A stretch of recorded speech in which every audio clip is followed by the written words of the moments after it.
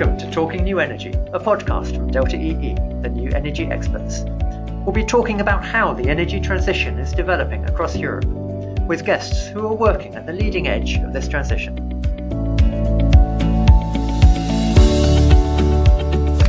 Hello and welcome to the episode. Today, in this special episode, we're looking at the energy crisis that's engulfing Europe, and beyond at the moment, and what is being done in response to that, and what we think can be done in response to that. To explore this, I'm joined by three of my colleagues. Let's say hello quickly. Nigel Timperley. Hello, Nigel. Hi, John. Alex Veal. Hi, John. And David Trevethik. Hi, David. Hi, John. So we're going to look at three things. The policy focus, which we won't spend too long on because it's a subject of a lot of discussion and most of you listening will probably be a bit bored by all the policy news, energy policy news that's out at the moment. Then a bit around what the energy sector is doing in response to the crisis and weave that in with what we think the energy sector could be doing in response to this crisis. And hopefully this will stimulate some ideas for you to take back to your companies, your work in the energy transition.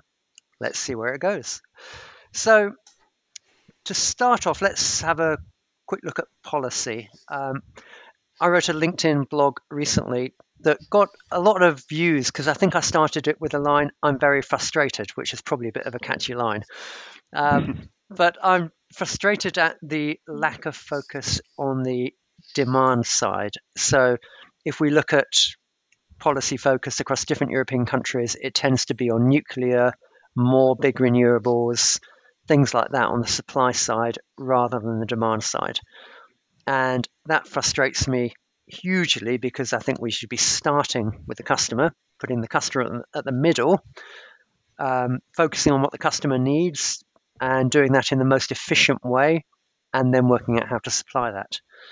So opening that up to David, Alex, Nigel, am I naive to be frustrated or are you frustrated as well? How do you feel? I'm pretty frustrated as well. And yes, I don't think we're alone in that. The general tenor of a lot of the policy responses have been supply led. Upstream, as you say, big nukes and so on, all of which is fine, but it's only half the story. And as much as anything, I'd say I'm puzzled by it. Really, it's a baffling situation when there's a clear open goal that governments don't seem to want to take the opportunity of putting the ball in the net. Payback opportunities on demand side measures have never looked so attractive as they are now, because energy prices are doing a fantastic job of providing free subsidies in effect, which suppliers could capitalise on and policymakers could build on, and yet policymakers don't seem to want to step into that gap. It's very strange. Nigel, I'm frustrated. You're puzzled. Alex, if you look at the situation in France, there's a bit of support for heating subsidies, isn't there at the moment? So are you puzzled or frustrated, or would you characterise it as something else? I'm trying to stay optimistic, John. But I'm also quite frustrated, I must say, because, yeah, you're right. There have been changes, new subsidies, as you said, for heat pumps, for insulation, for biomass heaters. But I don't think that's enough. It's not. Usually those helps, there may be 1,000 euros more. And obviously that's just not enough to provide the renovation wave that I think we need in France and in Europe. I think there should be, as you say, more focus on the demand side, and we don't really see it. So in France, it's presidential election time, and it's a great time to implement changes, I think, but that's not really what we hear in the speeches at the moment. So that 1,000 euros more than what? What is a household in France, what could I get to help me put in a more efficient heating system and insulate my home better? So it will depend on the income of the households. I think the maximum subsidized that you can claim is around 10,000 euros to install a heat pump. So with this 1,000 euro more, you end up with 11,000 euros. Okay. So frustrated, puzzled, optimistic. David, your speciality is energy insights and customer engagement. I'm not sure that's a government or a policy topic, or perhaps there are things governments or policymakers could do. How are you feeling about the policy response overall? Well, frustrated as others, I think. But if you bring it back to the consumer right now and the immediate problem, it's around high energy prices. And, they're faced with a bill. And with that bill, there are a lot of costs that are not controllable for them. So actually just splitting them out. So you take out, for instance, the government green initiatives, the network costs, and actually leave an energy bill that customers can actually control. And then then you might be able to see some initiatives that they can do to reduce that consumption and see a difference to their bill. Will be a bigger proportion of reduction, for instance, than they might see with all these additional sort of fixed costs built into the bill. And in your view, David, how much do customers really understand where their energy is going? We hear a lot on the news about people not being able to afford to put the heating on, or having to decide how often to heat their water tank at home. Do you think customers are really aware of, they see the energy bill, but how that breaks down? Or do you still think we've got a long, long way to go before customers really understand how they're using energy?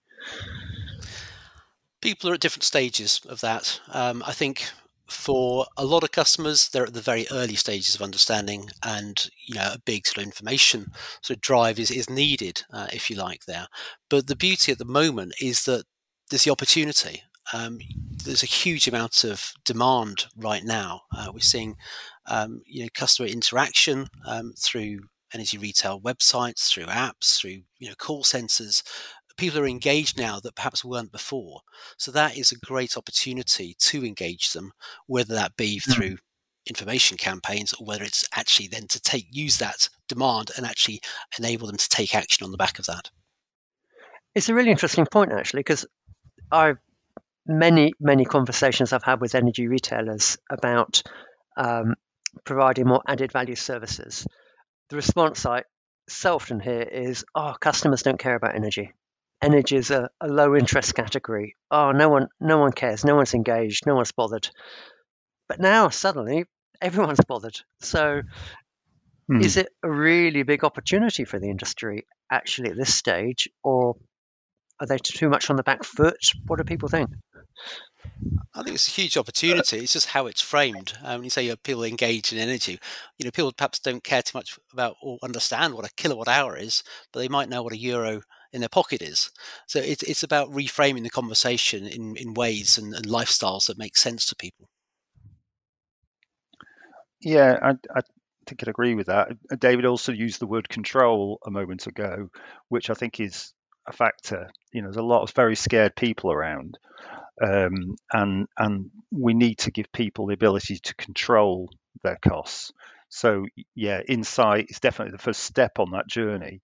But just telling them, don't worry, we'll build some nukes upstream in 10 years' time, it doesn't really do a lot for how the hell am I going to keep my house warm this winter. And it's that lack of control. And if the answer is some vague upstream mystery, well, that's no real answer at all. But if you help me to insulate my home, or you help me, for instance, we've seen, particularly in mainland Europe, the emergence of solar as a service offers, okay, where the capital barrier to obtaining solar is removed by companies like DZ4, and essentially rent a solar system, in their case either with or without storage, for a fixed monthly amount, and the economics of that just got a whole lot better, because because it's now eating into a larger bill. And we've just done a big piece of work actually at Delta on self-consumption, which is an idea whose time has definitely come. Self-consumption from PV, because again, this sort of free subsidy the market is giving householders, along with the sheer terror of wanting to do something and take back control, if you like, that is creating that opportunity. Policymakers have not responded to that, but we are seeing, mercifully, the market itself provide some solutions. So, Nigel, does that open something like solar, for example, unless it's on social housing, it's probably been considered a rich customer solution? And for all of us speaking today, yeah, the rise in energy prices hurts us, but we're not going to have to choose between heating and eating. We're in relatively well-paid jobs. So, do those models then bring solar to people who are really struggling with energy bills at the moment? Can they really open up the market through these financed models in that way? I think so. I think we're in the real early days of that, but absolutely. To be fair, there are a few of these solar as a service models. Companies like Otovo and Yellow Solar offer it as well. So we are starting to see more of that. Otovo in particular are doing very well and are in several different European countries now. So yes, it does take. It's not just about appealing to the affluent middle classes. As soon as you take that capital barrier out the way, and you can see a clear payback in your energy bill, it starts to make sense to a much wider set of customers. But I still think it's got a lot further to go. As a possible model, and in particular, energy suppliers could do more with that model. I think there's a lot of finance. So we've done a lot of work on finance recently, and finance providers, a lot of finance trying to get into the green energy space, the new energy space, and these sort of amortization type models, which have done very well in the B2B space, have made comparatively few inroads into the B2C space. So Alex, you were talking about an interesting model you'd seen in the States from Enerve, hadn't you? Yeah, absolutely. So I actually just had a conversation with this company called Enerve, based in the States, and they've developed a marketplace that they offer to utilities. And on this marketplace, they provide white goods or heating assets, such as heat pumps, together with installation. But the really interesting aspect of their offer is that they actually provide what they call eco-financing with it. So customers are able to get some finance to acquire these white goods or heating systems that are actually very environmental friendly. They have been rated and selected by Enerve. And they're actually able to offer that because they have partnerships with banks and also with the state, so the state of California. So I found that quite interesting because it actually gives the opportunity for lower income households to access these more energy efficient goods that they could not acquire if it was a capital purchase. And in many cases also, these customers actually don't even have the possibility to get a loan for several reasons. So that's definitely quite interesting, and that's the kind of model that could totally be replicated for other systems, insulation, heating systems, and not just in the US. I think in Europe there's a gap, and I think the gap is that we need the different actors to work together to offer the type of system, not just the private sector, not just the public sector, but these two should come together to actually provide those kinds of offers. Is there a range, Alex? So I can imagine for some parts of the market, relying on private finance alone probably wouldn't be enough, and you need that marriage, that joining together of private finance and public finance, or private finance and public support to make it work. But in other parts of the market, maybe private finance alone could provide a solution. Nigel, that might be a bit like the solar as a service type models. Yeah. solar as a service is very powerful because the revenues are likely to endure for an awful long time. If you've got a solar system that lasts 25 years, that gives you 25 years to amortize those revenue flows, so makes paybacks quite plausible, especially as solar systems become more powerful and components get cheaper, and the gap between that and imported power gets bigger. Yes, the solar, I think, as we said before, has got a very strong. This self-consumption model has got a very strong future in the near term. Okay, so there's a whole host of models around, finance-based models where you provide a high capex item, like insulation, like a heat pump, like a solar panel. You provide that as a service or asset leasing or somewhere on the spectrum of as a service to customers. And that fits for me very much with the new energy paradigm where we'll have lots of high capex, low opex assets in customers' homes that provide customers with what they want at a much lower cost. But finances have to be an integral part of that solution. I remember talking with someone who had a brilliant analogy for me. He was talking about government energy efficiency schemes. And I think most government energy efficiency schemes that I've seen stand out by their failure. So they might be very cleverly constructed. They might have carrots and sticks. The carrot might be that the energy efficiency will reduce your energy costs more than any repayments you make. The stick might be, well, we'll tax energy a bit more to make the payback work. And what this person said, he says, yeah, you can have carrots and sticks, but what you really need as well is tambourines, because you need to excite people. And a lot of energy efficiency is a little bit dull, So carrots, sticks, and tambourines is always stuck in my head. And I'm interested, David, maybe from your side, what you think about, can energy insights help to engage people, and can engagement tip into excitement? Or Nigel and Alex, is there anything you've seen in the market where you think it's really, there's a bit of tambourine in that? I think, the carrot and stick. I mean, they're important levers, definitely. But I think there's actually a lot that can be done without using sort of blunt tools like that. And actually, if you learn from sort of the world of behavioural science, there are actually some very simple, quick, and inexpensive techniques that can be used to effectively change consumer behaviour. As that's what we're trying to do in terms of reducing sort of energy consumption.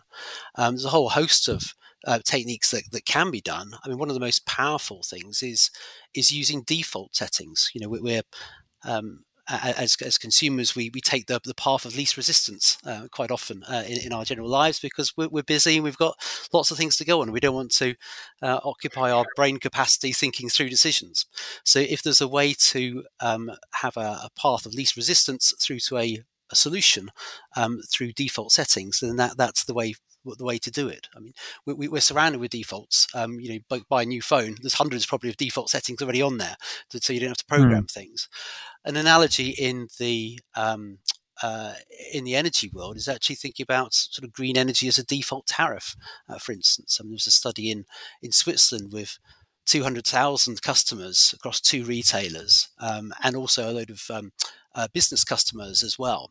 And they found that the default tariff being a green energy tariff, they found that 80% of consumers stayed on that default green electricity tariff, even though it was more expensive, and they stayed there for 4 years or more. So a simple technique like that can actually have a huge impact. Could it be something as well, David, like if it's thinking of a smart thermostat, the smart thermostat says it learns your building physics, it knows how much energy you would save by turning your thermostat down by 1 degree. It knows your energy price, so it knows how much money you save. So almost a default of, hey, would you like us, press this button to turn your thermostat setting down by 1 degree, it will save you £11.33 a week. And it's not quite a default setting, but it's making it easy for customers, I guess. That's it. It's taking that thinking. Obviously, you've got to abide by GDPR rules, so there are some things to you need to navigate within that. But if you can use some of those techniques like default settings, just to make sure that customer journey is smooth and frictionless, but for the end goal of reducing carbon emissions, for instance, then techniques like that would work very well. Any automation, optimization, people then don't have to think about it on a daily basis. It's done for them. Well, go on, Alex. I just, listening to you, there's something that comes up quite often what you're saying. It's the word easy, actually. And I think easiness is also something really important to enable customers to navigate the energy transition. And it's not just easiness having like the default option. I think it's also easiness on getting the right item, the right smart thermostat, the right installation. And I think customers need advices. They need the right marketplace to actually acquire the right systems. And we've seen some offers appearing in Europe that are quite interesting. So you cited Otovo, Nigel, which is a marketplace, and it makes really easy for customer to get the right system.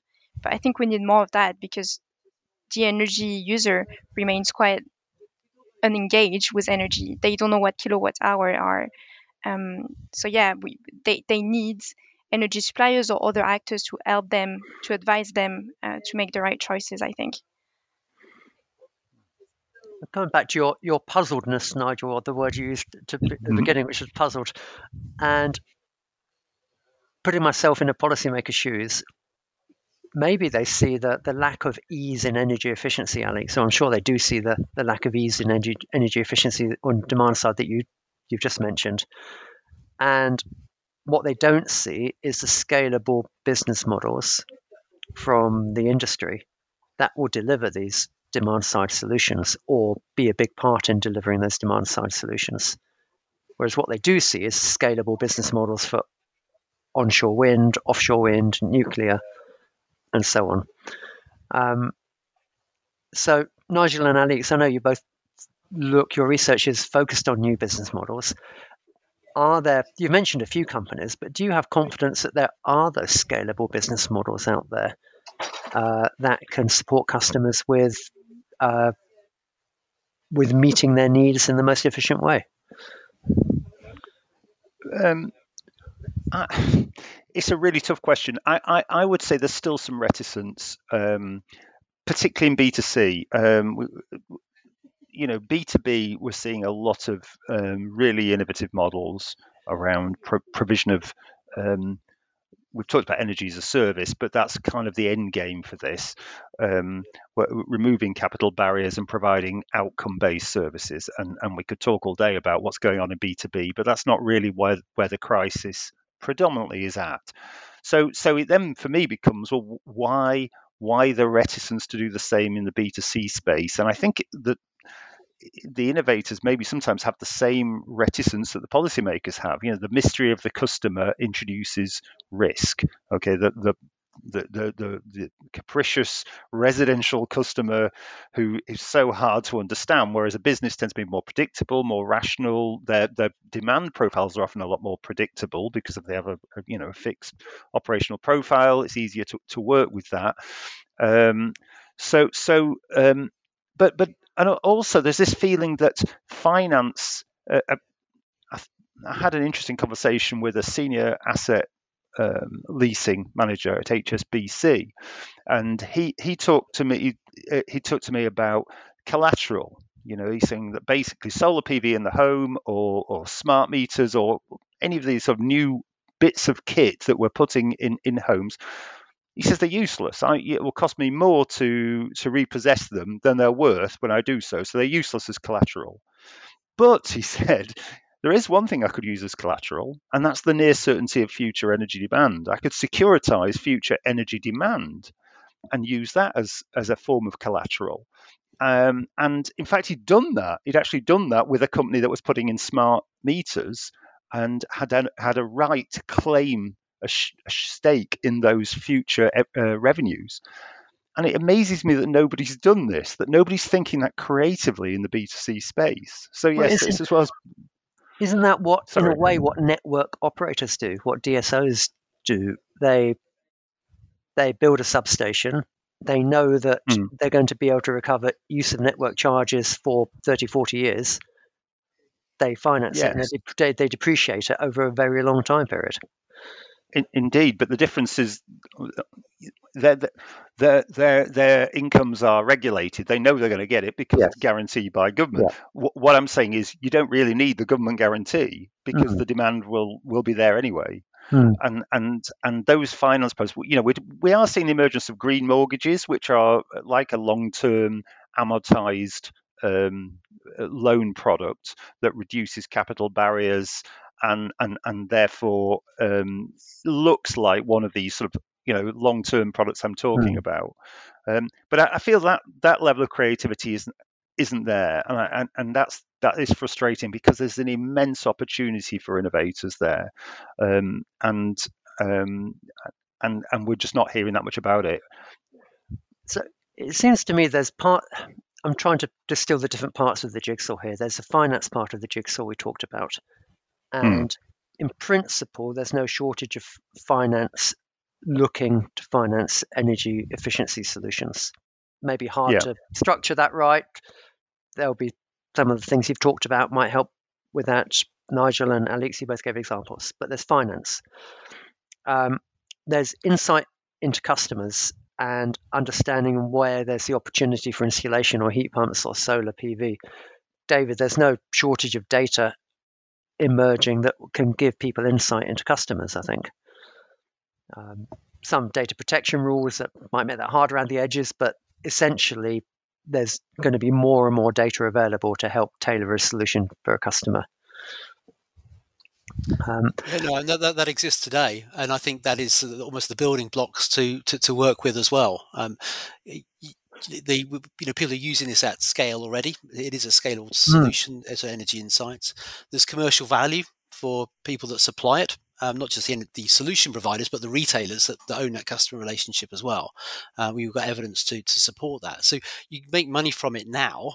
It's good for consumers. It's good for the energy system, and I think it allows that bridge as well between what the picture is today and how to reduce your energy bill through simple techniques, through to actually building that trust and then enabling the big ticket items of the future that really will help the energy transition in terms of the energy efficiency products and the EV charge points and the heat pumps and all those big ticket items to come through as well, because you've got that understanding of what that impact on that particular home and that particular behavior in that home would have with those new energy technology in the home. So we've got the data that can guide the energy engagement, drive the energy engagement, guide the right solution for the right customer at the right time through the right channel and so on. I can see how we can have tambourines. We haven't maybe explored tambourines as much as we could today, but with the interest in energy at the moment, surely there's an opportunity for tambourines in terms of... Do we need the tambourines? Seriously, we did maybe 2 years ago. I get that. There's too many people talking about how energy doesn't engage people. My God, it engages them now. Exactly. It's a load of rubbish. We don't need tambourines anymore. We've got the best incentive going, which is people making terrible decisions, heat versus heat. This is crazy. Well, maybe we've got the tambourines, but we've got to play the right tunes to get people really excited about the offering. I think you've really got enough mileage out of that metaphor. We've got the technologies, we've got the products. That's not a problem. Be they heat pumps, be they solar PV, be it insulation, be it smart heating controls. So I think a lot of the ingredients are there to focus on the demand side. Alex, I know we haven't talked about demand side response, which you were interested to talk about today, but ways in which you can share some of the value of flexibility with customers, and customers can play an even more active role. So I want to bring out the Talking New Energy crystal ball now and ask each of you, in the next, let's set it to 3 years' time, a really short setting. What would, if you were talking with an energy retailer or energy industry CEO and said in 3 years' time you should be offering this, or you should have something like this on the market, or you were working for an energy retailer, what would you be focusing on that you think in 3 years' time could make a big difference to the demand side? So it could be a particular business model, a particular offering. It could be an example that you've talked about today that you mentioned that you think would really help to show what can be done with the demand side, given everything we've talked about. Nigel, I'll put you on the spot first, and then Alix, and then David. Well, it's all about electrification, and it's all about delivering those solutions as a service or with some sort of way of removing capital barriers. So in its simplest form, that's self-consumption with PV or PV and storage that's following the capital, the no money down model, whether that's as a service or whatever. That's a proven model. It's working. Go look at Otovo. Look at how their sales book has rocketed in the last 6 months. But more than that, I would also turn it into an end-to-end journey for customers. There are too many people just selling PV and then walking away. As a service is about an ongoing conversation where you optimize that with other assets in the home to get the most out of it, and nobody is providing that end-to-end journey for customers where they get their PV, that it's then integrated and optimized and eventually integrated with not just other assets in the home but also with the grid. Anybody could do that full journey and provide an expert service, a trusted provider with the finance wrapper around it to lower the barriers to entry, would have a killer product because that's what people are crying out for. And the maths now stack up better than they have done in years right across Europe. Okay. Thanks, Nigel. Let's see what, Alix, you've got. Well, I can't disagree with Nigel. I think the financing is part of the solution, whatever the solution is. But I would probably recommend governments and providers to actually offer something with whole house renovation, and that would include just insulation but also heating systems together with financing, because first it makes sense on the financial perspective, but it's also, I think, the easiest way to protect the end user and not to have end user choosing between heating and heating, as Nigel is saying. Okay, so whole house renovation financed over a longish period of time, and that would reduce demand, reduce bills, reduce dependence on energy imports and more. Yeah. David. Yeah, I can't argue with those things, but I'll add another one to the mix, and that will be about. I'll focus on the energy insights sort of products at the moment, because we're looking sort of ahead, sort of 3 years. I'd probably say to an energy retailer, you should have been in the market for this for the past 5 years at least. You should be developing or have developed really sophisticated energy insights products. So you're moving well beyond engaging to empowering customers to take action. So you're moving from information to actually influencing behavior change, and being that bridge from that sort of engagement and information through to not just empowering people to take action right now about their own energy consumption, but about the upsell potential then for new energy technology to really drive the energy transition. Great. Well, 3 thoughts there that hopefully will inspire thinking amongst everyone listening. Let's see where the demand side can get to create a more balanced response to the energy crisis than we have today. Nigel, Alix, David, thank you all very much for your time and sharing your thoughts. Thanks.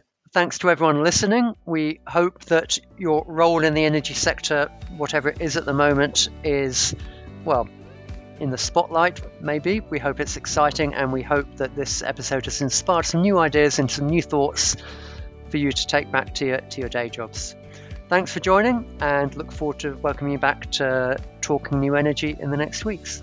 Thanks, and goodbye.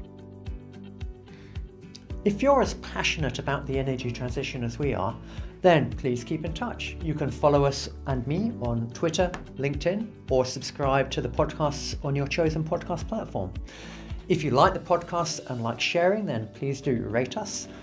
And to listen to archived episodes, to read transcripts, and to see the latest Delta EE insights, then please visit www.delta-ee.com.